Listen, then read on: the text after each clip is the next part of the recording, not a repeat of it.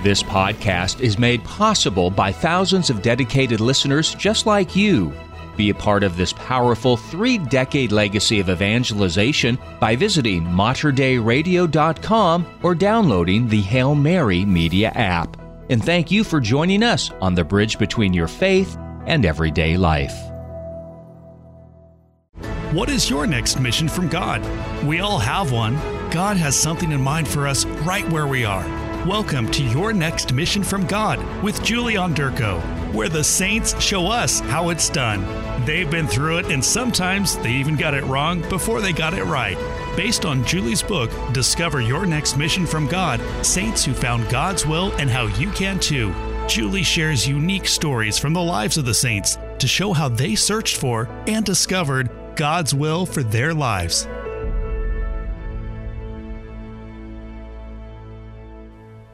It's so good to be with you. I'm anxious to get on with the second part of my story about Saint Anthony, a desert father who is known as Anthony the Great, the father of monks.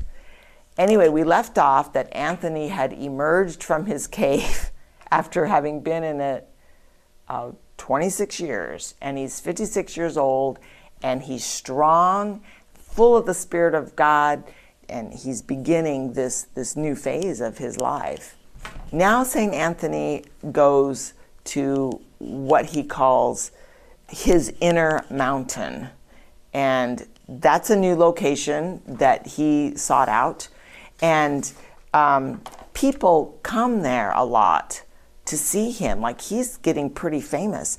And he performs miracles, healings. He can see when souls ascend to heavens. His final journey from the inner mountain is the one that I find so fascinating, and this is where we're going to learn about a desert father who is quite a bit older than Anthony, and he's still alive. Paul of Thebes, and we call him Saint Paul the Hermit. Paul was, when he was a boy, he was orphaned. Both his parents died.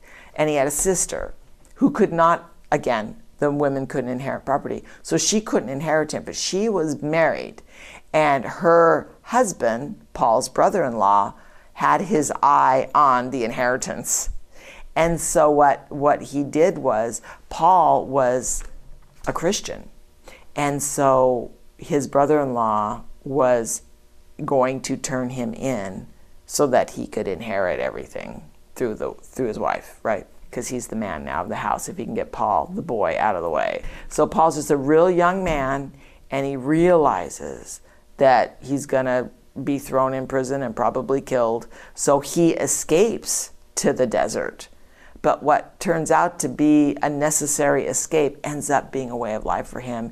And he's, one of the first to go out to the desert. And he was way out there, and Anthony had never met him. He had heard about him, heard about this very holy hermit who would be, 20 years or so older than him. So he's like, I want to meet this guy. And so it's a prompting of the Holy Spirit. You want to meet somebody, you need to meet them. There's something going on there. And St. Anthony, he was like a mystic, like he could see souls and things like that, so, and do miracles. So he goes out to meet Paul. He's got to do some investigating. He's got to figure out, where is this guy? Because the desert's a big place and there's lots of cliffs and places. I mean, you could walk right by where the area and never meet him. So he needed direction and couldn't get it. So he gets in the general vicinity, and then he's praying, like, how do I find him?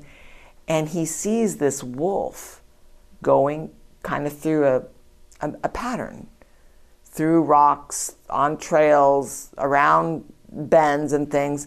So he begins to follow this wolf.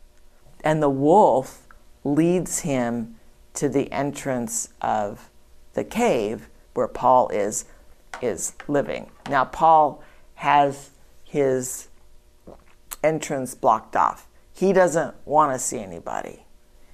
And when Anthony wants to see him, he won't let him in. He won't clear the entrance. He's quite a persuasive person. And he's got to use everything to persuade Paul to let him, let's talk. finally he does, and it takes some doing. It didn't happen very quick. So then we have a kind of a historic moment, because the two oldest desert fathers are now face to face. And then they spend a little time together. Well, what happened with Paul is that there was a raven, and you see this a lot in the Bible, ravens bringing food. It's interesting. But anyway, a raven would bring him a portion of bread every day. That was how he ate and how he was able to stay so far removed from people. This day, the raven brings a larger loaf, a double portion in one loaf. And so that's going to be the meal, the simple meal that they share. Well, the loaf has to be broken. And they argue for 3 hours about who's going to break the loaf. St. Paul the First Hermit, that's how he's known, is saying that Athanasius is a greater soul, that he's achieved much more holiness, and that he should break it. And St. Anthony is saying, no, Paul, it's you. You have achieved more than I have in the spiritual life, and I concede to you, you need to break the loaf. It was your raven that brought it. You can just imagine this argument going back and forth, and we look at it, it's kind of silly, but they're just both recognizing the holiness in one another. And do we do that? Do we recognize the holiness in the other people that we meet? I mean, we really need to. That's a good thing to try to do, Put our spiritual antenna up. Ask our guardian angels, help us recognize the holiness in other people, And then, of course, try to defer to them as these two desert fathers were doing. Anyway, so how they resolve this argument is that they both take hold of the bread and they just pull. So they both broke the bread and they shared their simple meal and their wisdoms and what had transpired in this ascetical life of solitude. Paul, the first hermit, asks something of Anthony. He had no way of knowing that St. Athanasius had given Anthony a cloak. But Paul asks Anthony for that cloak, which of course isn't there. It's back at the inner mountain, the monastery there, the inner mountain that he had established. So without hesitating, Anthony leaves and he goes straight there to get the cloak given to him by St. Athanasius. Doesn't explain himself, doesn't have time. He senses that there's an urgency about this. So he leaves. Now he's got the cloak. He's got to travel back through. He's got to find his way there. And before he gets there, even though he's urgent, like I know that Paul needs his cloak for some reason, I know it. As he's approaching Paul's home, his desert abode, he sees Paul's soul going up to heaven.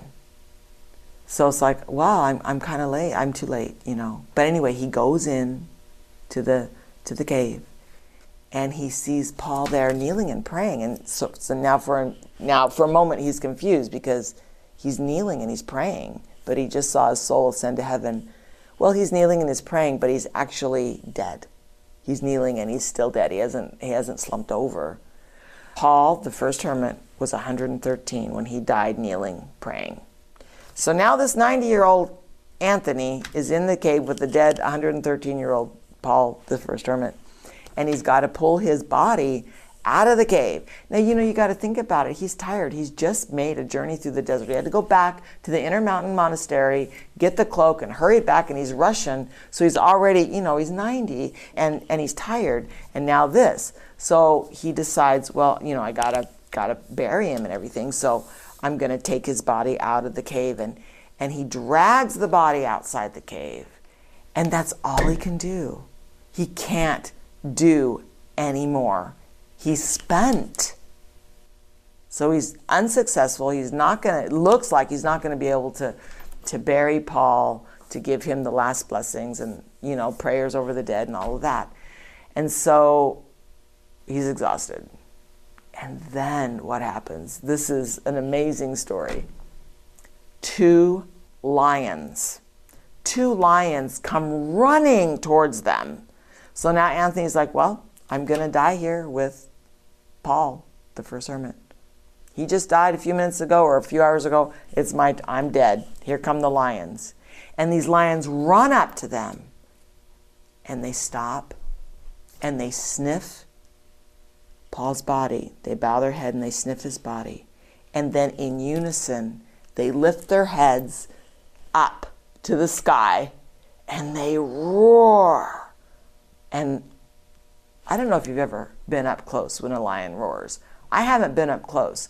I grew up in Southern Oregon, a mile from the entrance to the wildlife safari. But at night, when I was feeding my animals and stuff, I could hear the lions roar. And I cannot imagine how loud it would be if you were up close.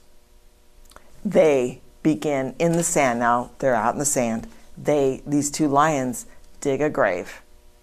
You know how animals, dogs, cats, they dig the grave, these big lions in the sand. Anthony wraps Paul's body up in the cloak that he had to go get, that Paul sent him to get, the cloak from Bishop Athanasius. He wraps him up in it and gets his body down in the grave. And when he's praying over the body and blessing the body, the lions bow their head and they're there. And they bow their head. And then when it's over, the lions fill in the grave. They dig and they fill in the grave. So now Paul is buried. Paul, the first hermit, he's buried, blessed. And then the lions turn and they come up to St. Anthony and they bow their head for a blessing. And he blesses them. And they leave. And I just think that is the most amazing story. Anyway, that's the end of my story, my sharing of this story of St. Anthony, his relationship with St. Athanasius, who wrote his biography. It's called Life of St. Anthony. St. Anthony died in 356, and what he kept of Paul's was Paul had made a cap for himself and a tunic out of the fronds from the palm tree. So Anthony kept those, and he wore those on special feast days for the rest of his life. And then he died in 356. Athanasius, who later becomes a saint himself, wrote his biography. So all these beautiful details, and I've left out so many. This is amazing stuff, and it was just my privilege to share it with you. So, St. Paul, the first hermit, pray for us. St. Anthony, pray for us. St. Athanasius, pray for us. Jesus, Mary, Joseph, we love you. You've been listening to Your Next Mission from God with Julie Onderko, produced at the studios of Mater Dei Radio in Portland, Oregon.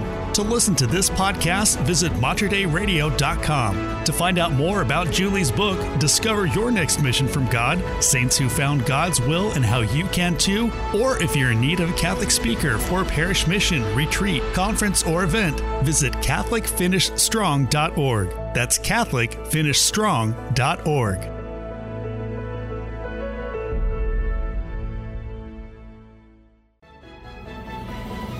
If you enjoyed this podcast, please consider sharing it with a friend.